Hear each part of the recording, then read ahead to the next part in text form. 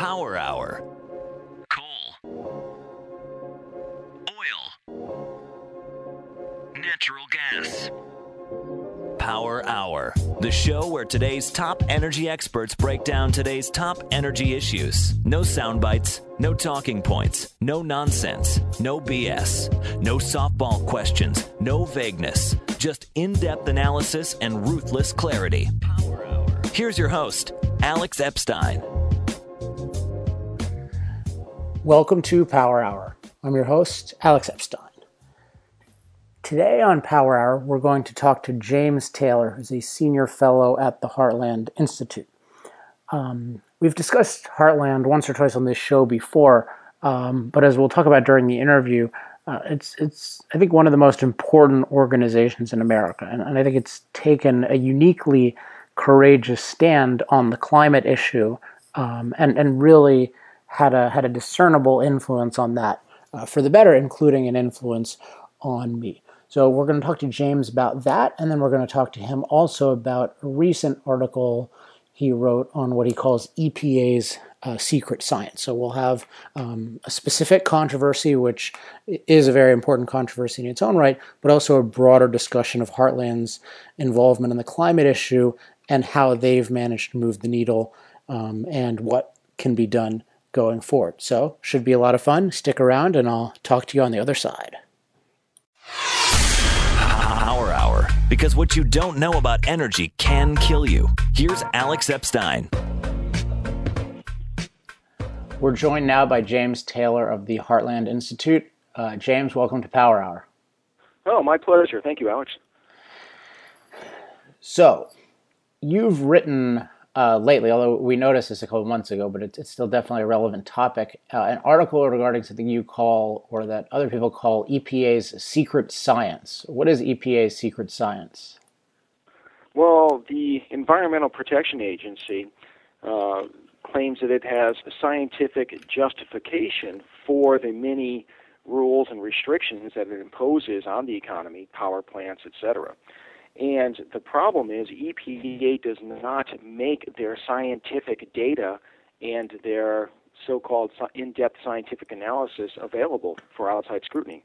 And when I say outside scrutiny, I'm not talking about third-person troublemakers, independent watchdogs.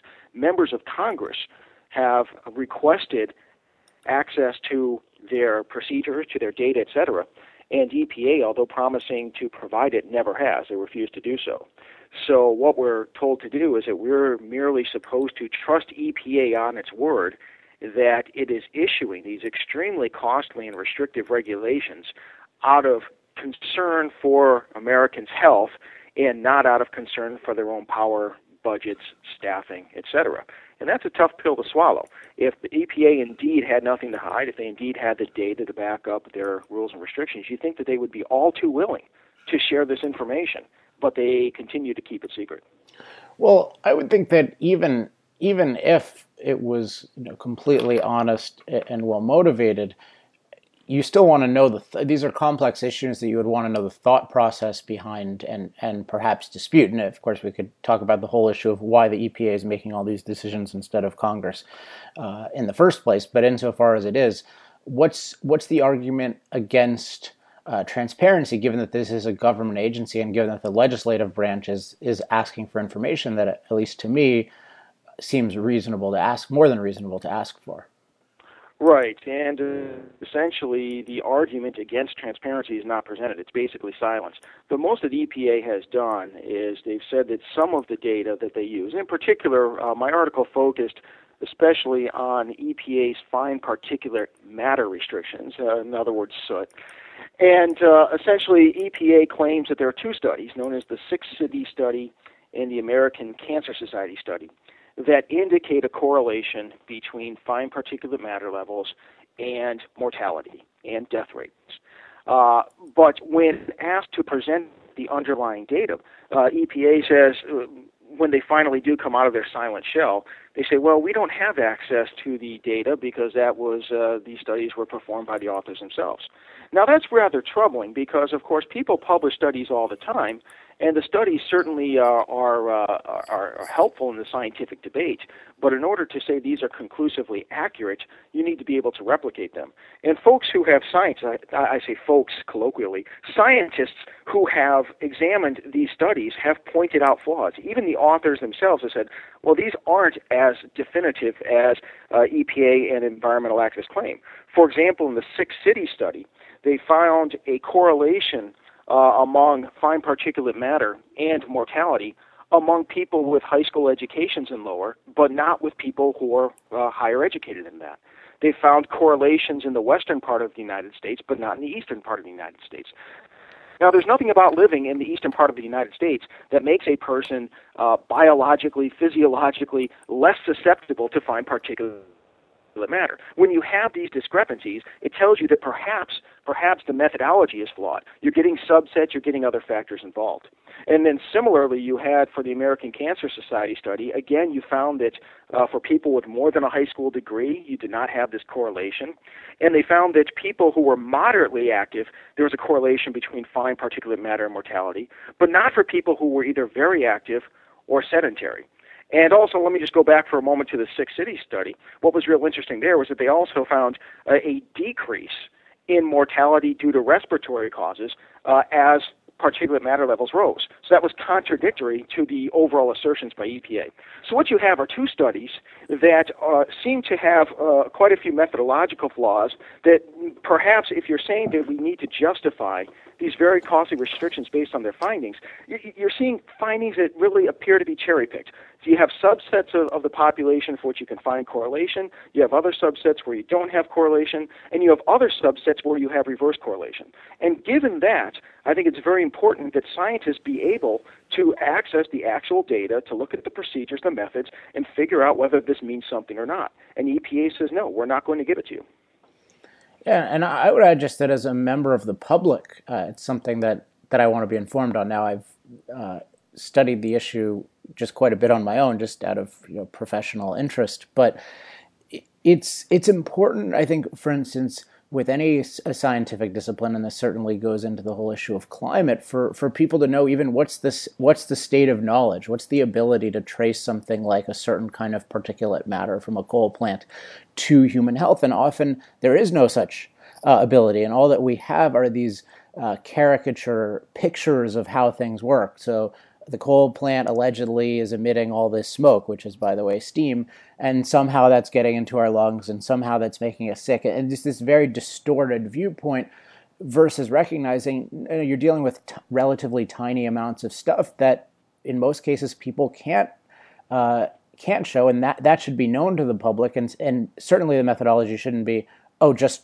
trust the experts, and if we make your energy twice as expensive, then don't worry, it's science. Right. A couple points here that are called to mind by your comments. Very good comments. First of all, these aren't the only two studies that address the topic. It's not like, well, we have two studies, and they seem to indicate a correlation with mortality, and perhaps we haven't dug in deeply enough, but that gives us reason to say better safe than sorry. In fact, there was a peer-reviewed study published in a journal called Inhalation Toxicology, so very specific to this field, peer-reviewed. UCLA research professor James Enstrom wrote on the study, and he found that in a survey of nearly 50,000 people exposed to fine particulate matter from 1973 through 2002, there was essentially no correlation between fine particulate matter and mortality. So you have a study that EPA just ignores. They only go with the two studies that, if you interpret them a certain way by looking at only certain subsets of the study and don't look at the methodology or background data, that you can assert the means, that you can assert the justification for these restrictions. And when you talk about the costs, it's real interesting. EPA frequently, when they estimate the advanced costs or report after the fact on the cost of their regulations and restrictions and rules, they tend to understate the costs. But even taking EPA at its own estimate, so that no one can say, well, this is a dispute between these numbers and EPA's numbers.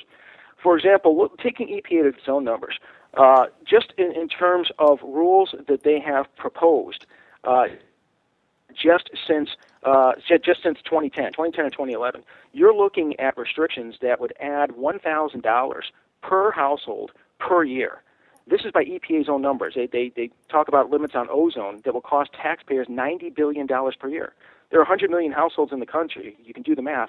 So by EPA's own numbers, their new restrictions on ozone would be $900 per household per year. Now, there is a value. There is a value to cleaner air. And even if we're not sure about the medical effects, I mean, there is some value to it. But there are also costs, and we have to weigh the costs and the benefits. Do we want to spend every last penny tracking down every last molecule of air pollution? If that were the case, we never would have made the determination to cook food with fires early in human history. We would have just eaten the meat raw.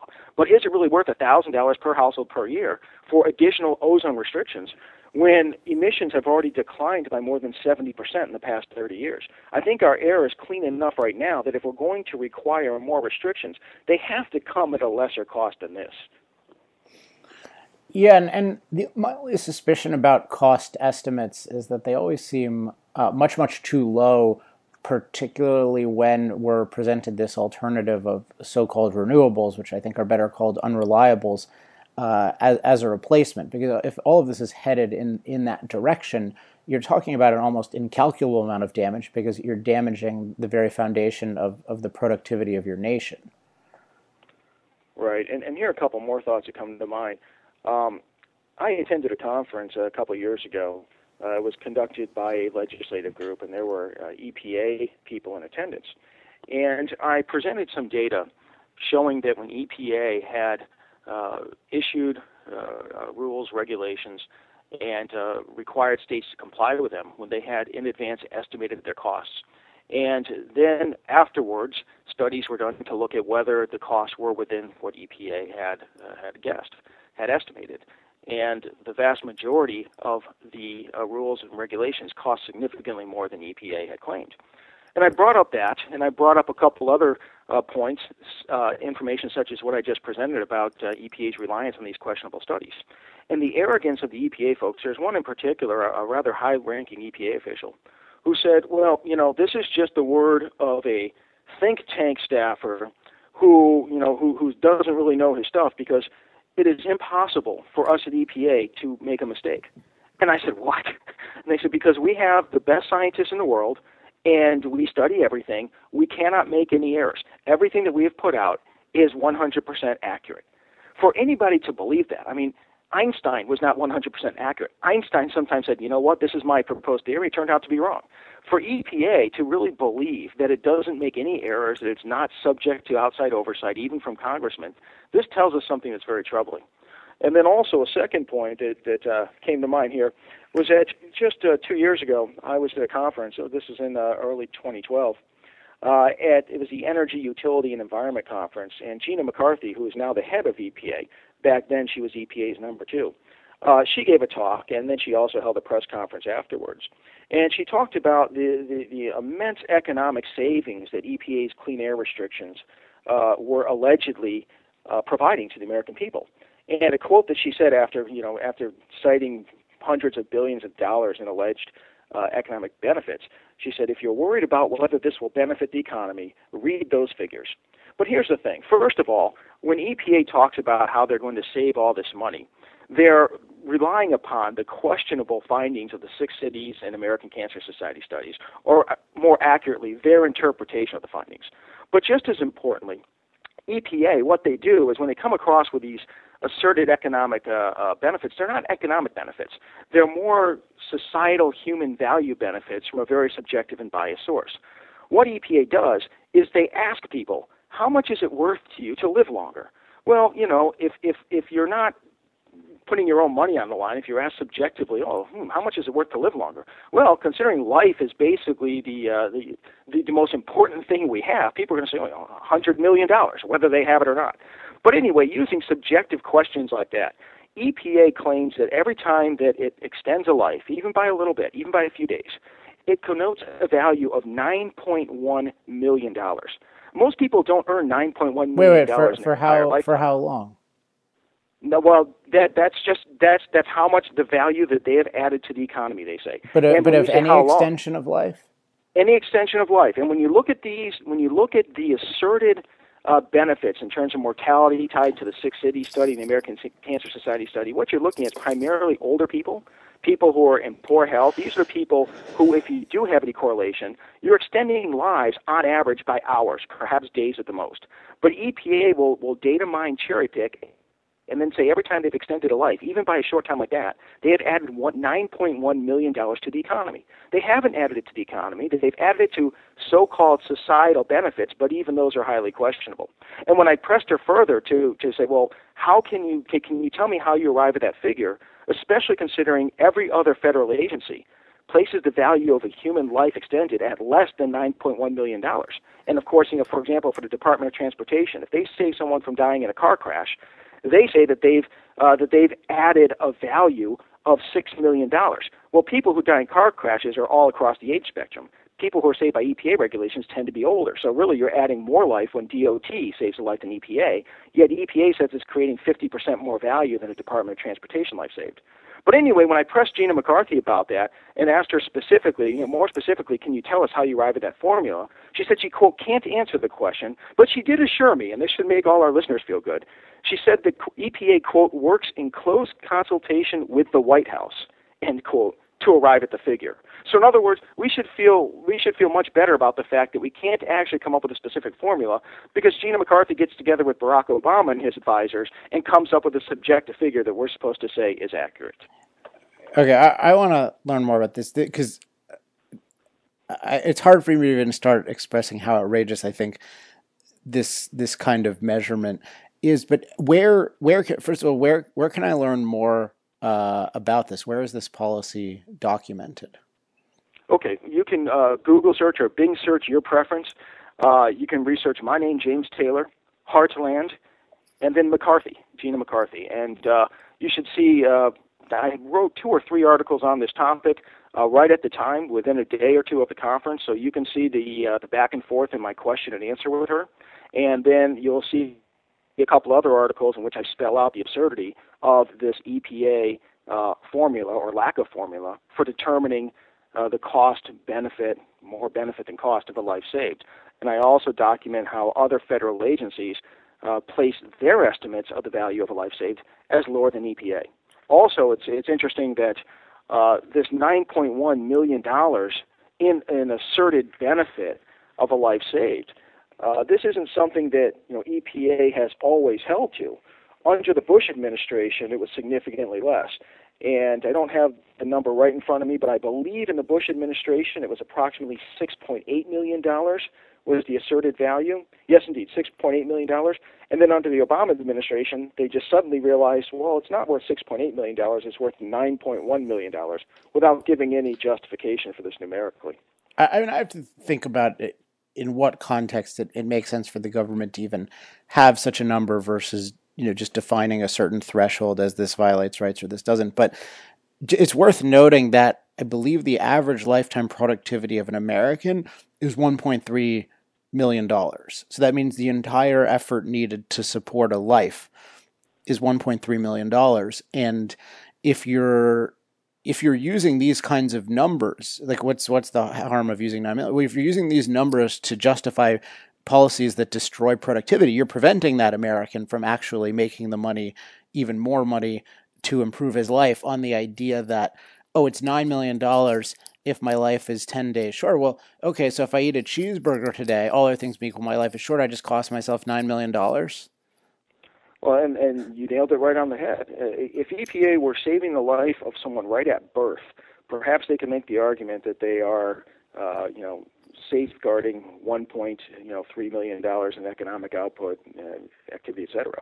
But when they come up with $9.1 million, the average American doesn't earn anywhere near that. It's a subjective life value estimate. And when you ask people, how much is it worth not to die? Well, of course they're going to come up with large numbers that they can't even afford.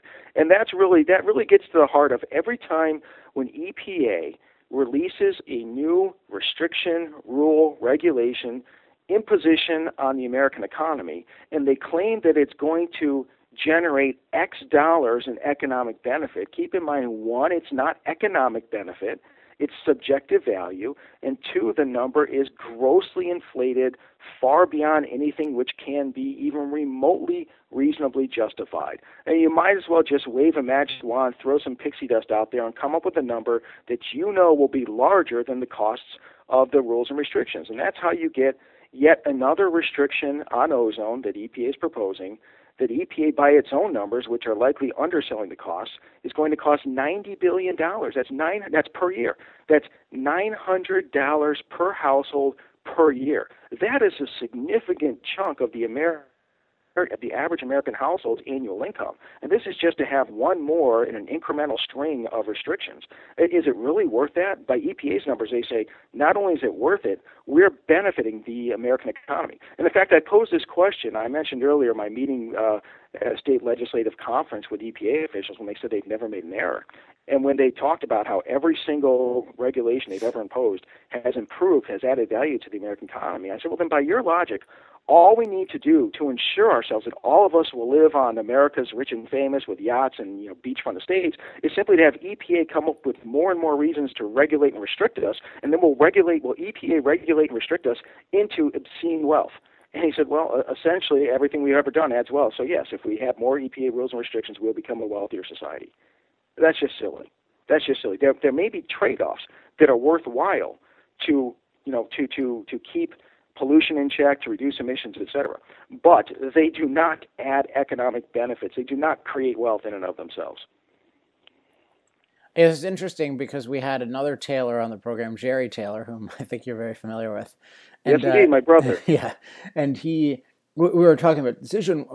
I forget, I don't want to ascribe anything to him because it was a while back, but I just remember thinking that in talking about who should make these kinds of decisions, one benefit of more local decision making is that I think it's more likely that these things actually get discussed. And I think one of the things coming out here is that the issues are not discussed, and as a result, bad policies are made, but also people have just a completely distorted view. They just think, in effect, the EPA discovered a new law of physics and is implementing it, versus just the amazing amount of arbitrariness and even just lack of common sense.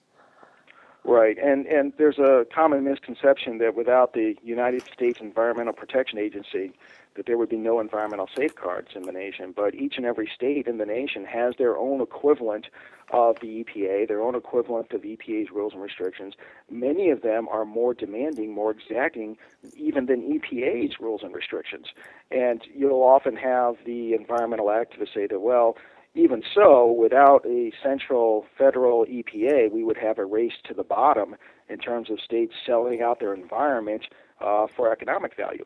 Well, really what we have now is a race to ignorance, where we have these rules and regulations that are tremendously costly, in which they can't even justify the restrictions themselves. Keep in mind that, who are the folks that set up in life, early in their life, and say, I want to become an environmental scientist and work for the EPA. These are folks who believe that they have a predisposition to believing that we need to restrict emissions, restrict the economy, and have safeguards on the environment that are above and beyond what most normal people think. But regardless, the people in the various states, nobody wants to have horrendously polluted environments. People are still going to make it. There's nothing that says at the state level people all of a sudden have different values and desire different things than they do at the federal level. What we have when we have a more a state-centered approach is we have environmental protection officials who are more in touch, more in tune with what's going on in the ground in the various states, and are more reactive and responsive to the needs and concerns of citizens. And they're also more likely to understand that these rules and restrictions come at a cost. Sometimes the cost may be justified, but sometimes they don't. And if it's state-specific, local-specific, you're more likely to have a more realistic review, comparison, analysis of the cost versus benefits, rather than just saying, $90 billion for our nation. Well, what's $90 billion? Look at our budget deficit anyway. And I think that's troubling. All right, I want to switch subjects to something that the Heartland Institute has become, in my mind, famous for, in some people's minds, I think, unfortunately, infamous for, which is its activity on the global warming / climate change / climate disruption / whatever vague and misleading term that opponents of fossil fuels can come up with at the moment. And I want to start out by reading just a little excerpt from an article by Joe Bast, who runs the Heartland Institute, because I thought this was really great and I think highlighted a lot of the courage involved here. And the article, which we'll link to on the site, is called Advice to a Libertarian Physicist on the Climate Policy Debate. And he says, a friend recently sent me a short PowerPoint presentation dated 2007 by a self-described libertarian physicist. The presentation warned that libertarians shouldn't be eager to argue the science of global warming since it is at least plausible, and instead focus on whether CO2 emission must be limited by government. And then I'll just go to his conclusion. Here at the Heartland Institute, we have frequently debated the wisdom or lack of wisdom of taking the science seriously. Most free market think tanks don't, but failing to do so rendered them irrelevant in what is arguably the biggest public policy debate of our lifetimes.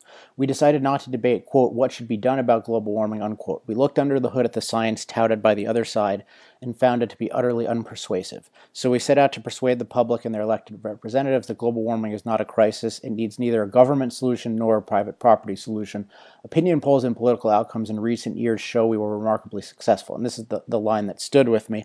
Maybe a libertarian think tank shouldn't have taken up this task, but as I looked around 7 years ago, and as I looked around every year since, I saw nobody else willing to do it. And just on my own small scale, running a small group that comments on this issue all the time, both having scientists comment on it, but also just people with common sense. This struck me as we all have an obligation as citizens to, if we're told that something is scientific, it needs to be forced down our throats, to examine it and use common sense. And if we think there's something wrong, we should speak up.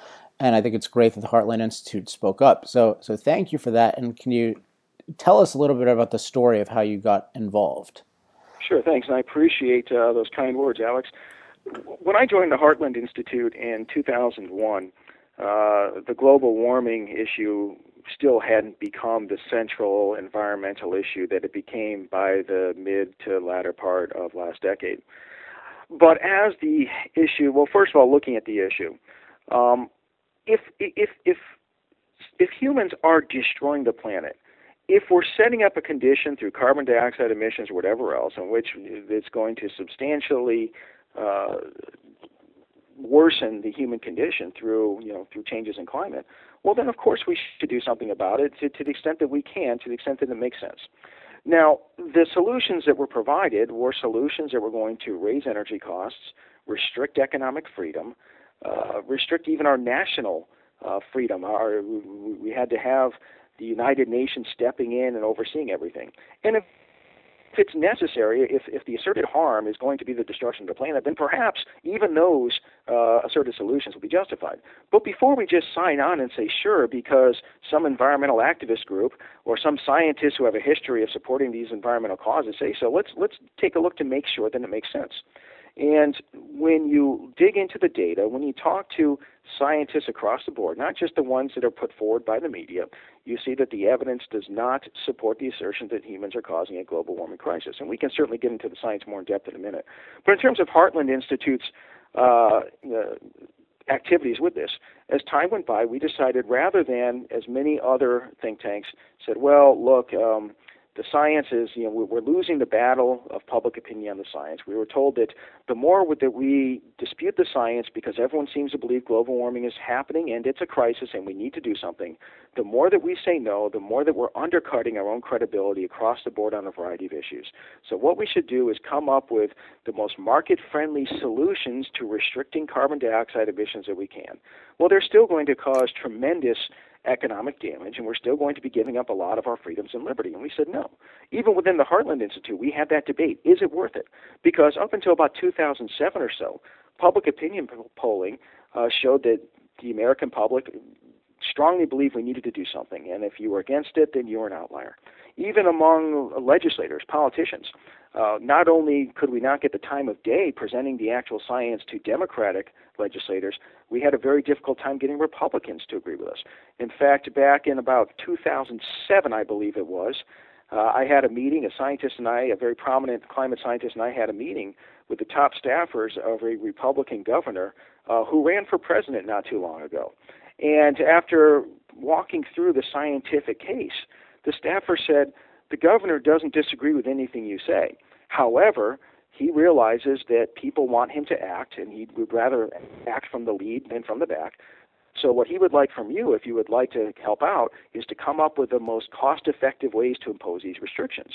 Well, of course, since then, that I think the biggest turnaround point in this debate was Al Gore filming his movie An Inconvenient Truth. It was very Hollywood-genic, so to speak. It was well produced if you're a Hollywood producer. But by now having specific claims and assertions that people could point out how silly they were, people began to realize, wait a second, we've been sold a faulty bill of goods. Since that time, since 2007, 2008, public opinion has changed. And I'm glad to see that we were vindicated, because the argument I was making within Heartland and elsewhere is the American people are not stupid. And not only are the American people not stupid, but in today's day and age, as opposed to 30 years ago, we have the internet. People can look up these studies for themselves. We have cable television. We have talk radio. We have all sorts of websites where scientists themselves post the data and the interpretations. The truth will win out. And I believe the truth has won out. And I think that's what is driving the global warming activists crazy, is the fact that they thought that they were going to prevail on this issue. And by prevailing, I mean imposing these restrictions on our economy, having this government-centered, both nationally and internationally, program to reduce carbon dioxide emissions. But now the momentum has shifted away. And I'm very happy, I'm very proud of the fact that at the Heartland Institute, we were there at the very beginning. We believed in the American people. We believed in sound science from the start. And really, that's all we want to do, is make sure that people have the best possible, the most accurate information on which to make decisions. And I think if they do, they're going to agree with us that these proposed solutions are not justified and would impose a tremendous negative cost on the American economy and on our freedoms. So I went to one of the conferences a couple of years ago in D.C., and then I've watched many of the clips online. And one thing that's striking about them, which is the opposite of what you would suspect if you only read media reports, is that in the Heartland presentations, you can actually understand what they're talking about, and they actually explain themselves. Versus if you watch a lecture by Michael Mann, it's just half intimidation and complete distortion of the other side. Where can people watch these videos? Because there's just a lot of great stuff. Yes, if you go to heartland.org, we do post video from many of the sessions of our prior climate conferences. And it's real interesting how sometimes you can have silver linings of clouds, how you can make lemonade out of lemons. The fact that the media is so much behaving as a lapdog for the environmental activists, the fact that the scientists who are on the other side of the issue are so full of themselves and have the media backing them up, means that they don't believe they need to explain why they're coming to certain conclusions. And I think part of it is because they know if they do, we can take it apart. There's a reason why skeptical scientists are always more than willing to have a public presentation and debate on the topic, and the alarmists, by and large, stay away from it. If I had science on my side, and I believe I do, then I would be chomping at the bit to publicly debate folks on the other side, as I am. But this is a way, if they believe the science is so much on their side, then they can put us down to rest once and for all by mopping the floor in a debate versus skeptics. But they can't do it, and they don't do it. So anyway, we have the presentations, and because of that background, the scientists explain themselves well. They explain, look, here's what you hear.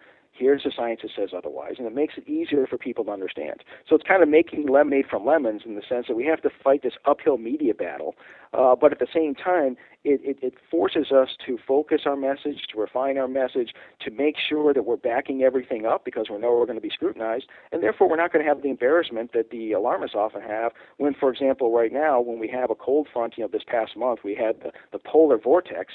Well, we had the United Nations Intergovernmental Panel on Climate Change. Their most recent report said that we should see fewer of these.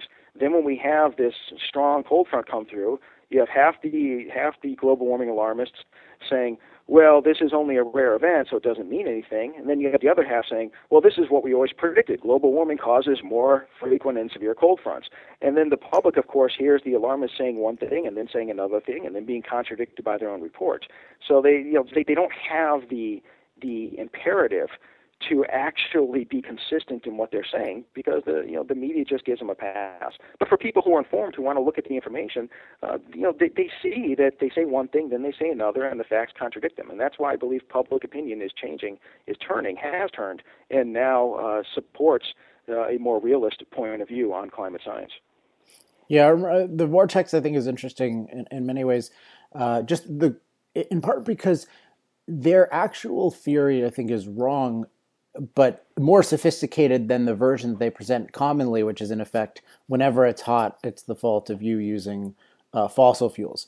And there's this power of, oh, let's connect it to this extreme event, particularly if the event seems at all related to heat. But then when people say, oh, well, it's cold, so whatever happened to global warming, their response is, oh, you can't tie an isolated weather event. That has nothing to do with trend. And yet they're the ones who set that whole false paradigm up in the first place. So it's another example of just even on the not really explaining things and treating people as dupes and trying to intimidate them instead of explaining your view, explaining the evidence, explaining any counter evidence, explaining uncertainty. So again, definitely everyone check out heartland.org because it's one of the best sources, and I like the presentations in part because you've got a lot of really good visuals. Excellent. Well, I appreciate that. And you really hit the nail on the head regarding the polar vortex. I'm going to do the global warming alarmists a favor and make their best argument for them, and that is simply this. As the planet warms, we're still going to have cold fronts. They're going to occur less frequently. So when we have it, it doesn't mean global warming is not occurring. But what they do, instead of admitting something that really isn't such a big admission, they're so tuned into always having to say everything is caused by global warming. They instead turn around and say global warming causes cold temperatures. And then they just shoot themselves in the foot in terms of their credibility because their own United Nations Intergovernmental Panel on Climate Change report says that we'll get fewer cold fronts of less extreme strength and duration. And what's really important on this is that, first of all, we know that we do see fewer of these extreme cold outbreaks, and these are good things. Everyone thinks that anything that happens is caused by humans must be bad, but that's not the case at all. More people, we talked at the beginning of this conversation about mortality.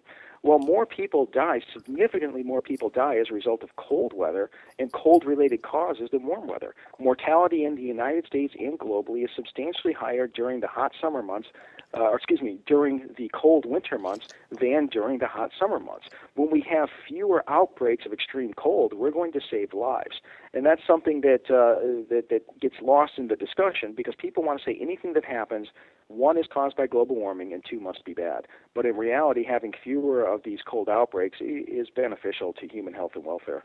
Well, the point at the beginning, I think in particular, is that you said that the idea that if it's caused by man, it's bad, which is definitely a premise of environmentalism that is very valuable to expose because it certainly doesn't stand scrutiny if your concern is human life to have this animus against any impact on his surroundings by man, since he survives by impacting his surroundings. And I think this is just another element of why a public debate is so valuable because these aren't simple issues. They're all sorts of integrated concerns, and then there are all sorts of challenges in using the right methodology and not importing unwarranted assumptions. And the unwarranted assumption that, well, if man impacts climate, it must be bad, let alone catastrophic, is completely baseless. And yet almost everyone who hears, oh, man caused climate change, thinks, oh, that must be really bad. We gotta whatever we need to do, we have to do to stop it.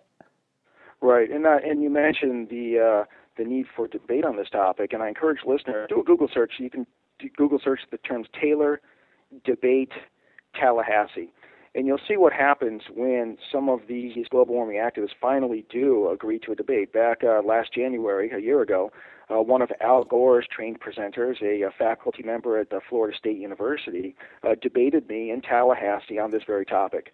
And it's been filmed, it's been posted on the internet, and you will see what happens when we have this debate. And I'm confident enough to say that, even the alarmist's own friends acknowledge on the internet, well, this wasn't fair because Taylor's a trained debater. Well, as if an Al Gore trained presenter isn't.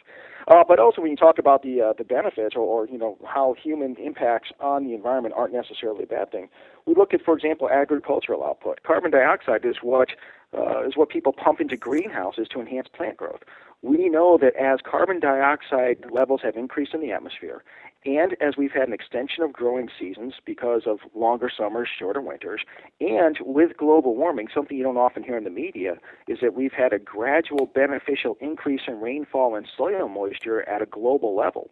All these things have come together so that global crop production has tripled during the past 40 years. I mean, that's fantastic. We have growing numbers of people, yet we have a growing ability to feed these people. Just because humans have caused something, just because humans are the source of the increase in carbon dioxide emissions, doesn't mean that by tinkering with what otherwise would have been the case, it's necessarily a bad thing.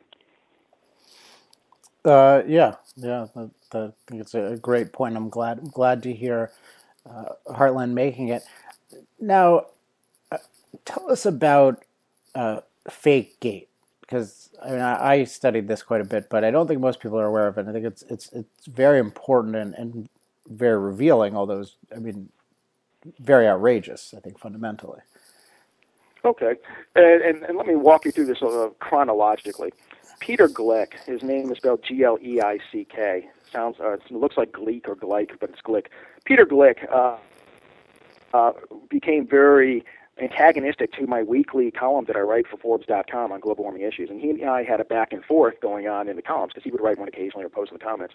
And I was just cleaning his clock. He's a scientist specializing in water issues. He's an environmental activist, and apparently frustrated with this, he set up an email account that was almost identical to one of our board members, and then he claimed to be that board member and requested all of our internal documents. Basically, his thought process seemed to be that this would show that we're just bought and paid for by big energy companies, and even we realize that what we're saying is not true. Well, the documents that he obtained, there was nothing embarrassing in them whatsoever.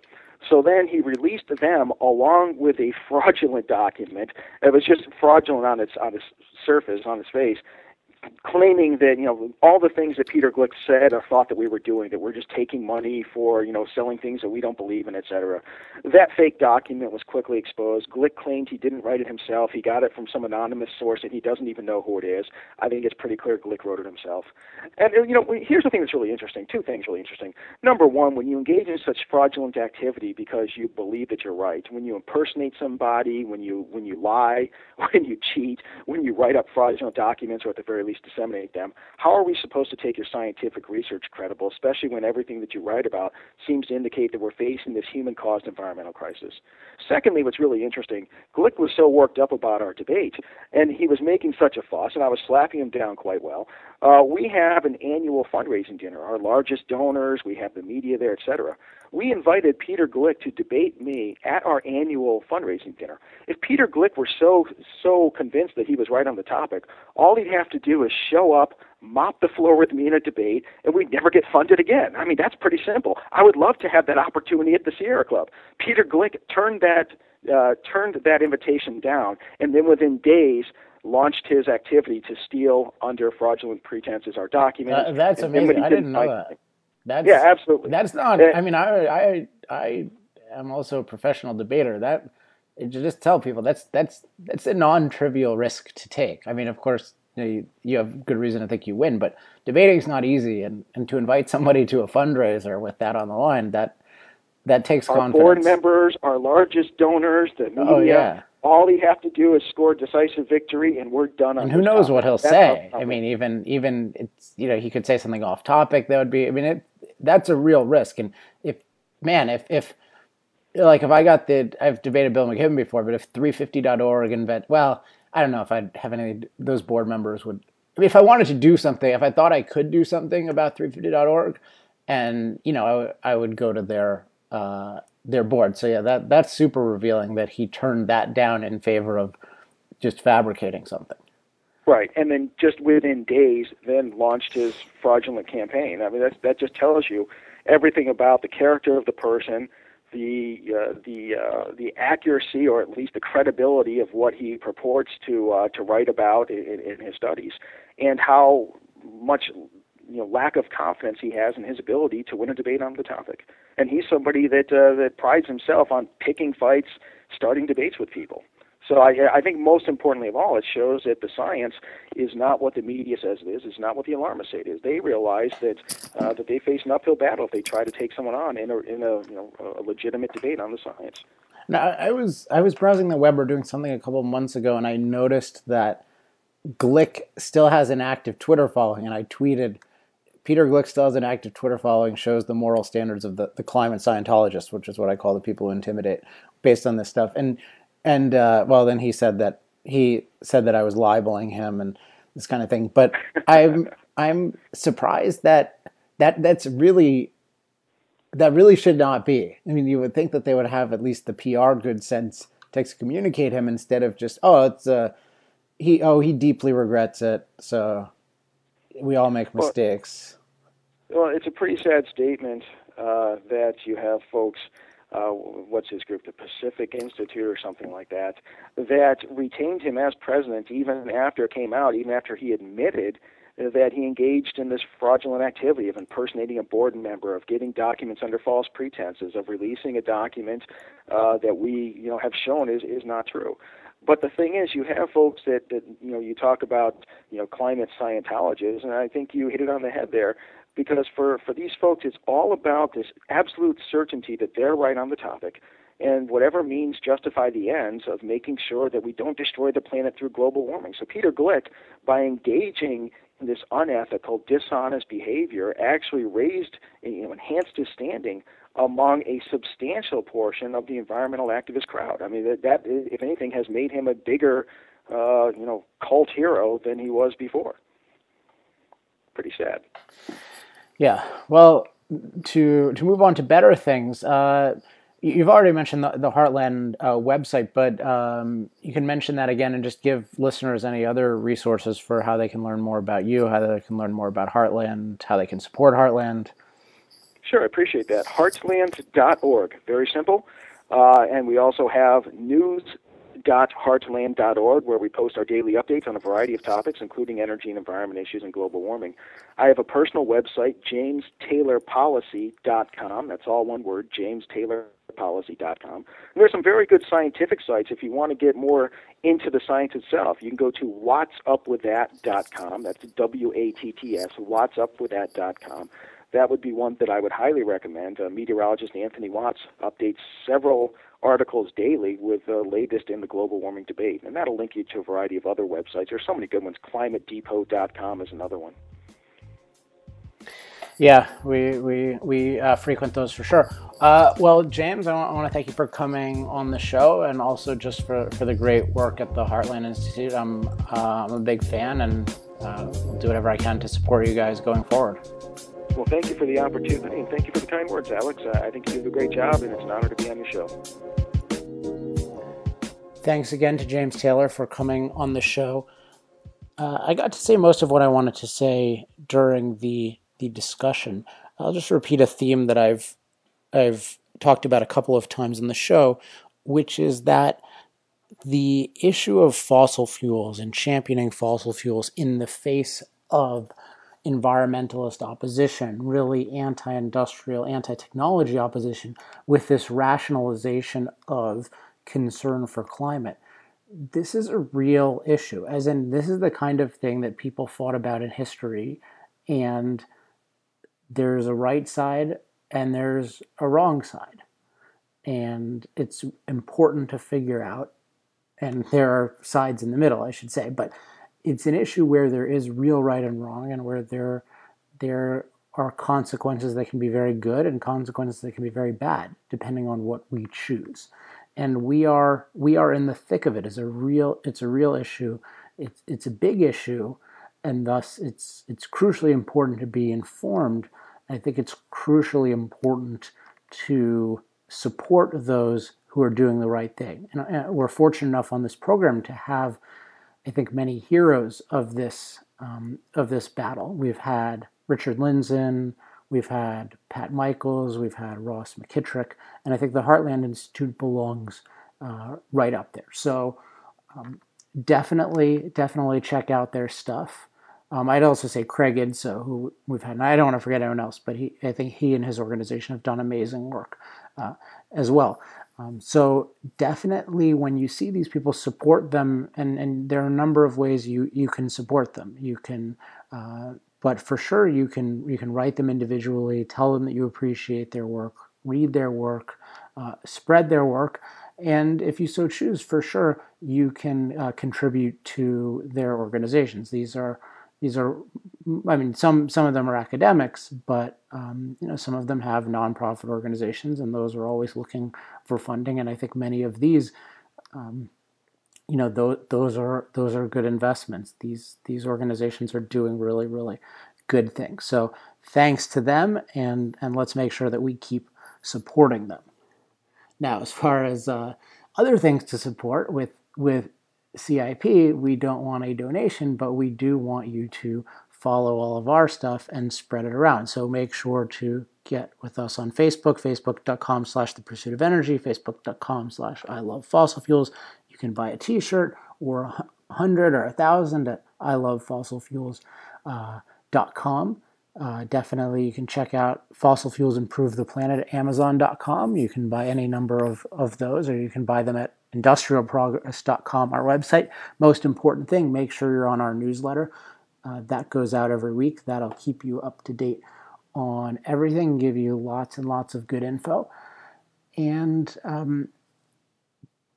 besides that, again, just thanks to the Heartland Institute, thanks to everyone who does the right thing on the fossil fuel issue. So next week we will be back with another great guest and another great topic. And wow, I forgot my usual refrain of if you have any questions, comments, love mail, or hate mail, you can email me at alex@industrialprogress.net. Now we're really done. So until next time, I'm Alex Epstein. This has been Power Hour. Power Hour. Life, liberty, and the pursuit of energy. Power Hour. The antidote to shallow thinking about energy issues.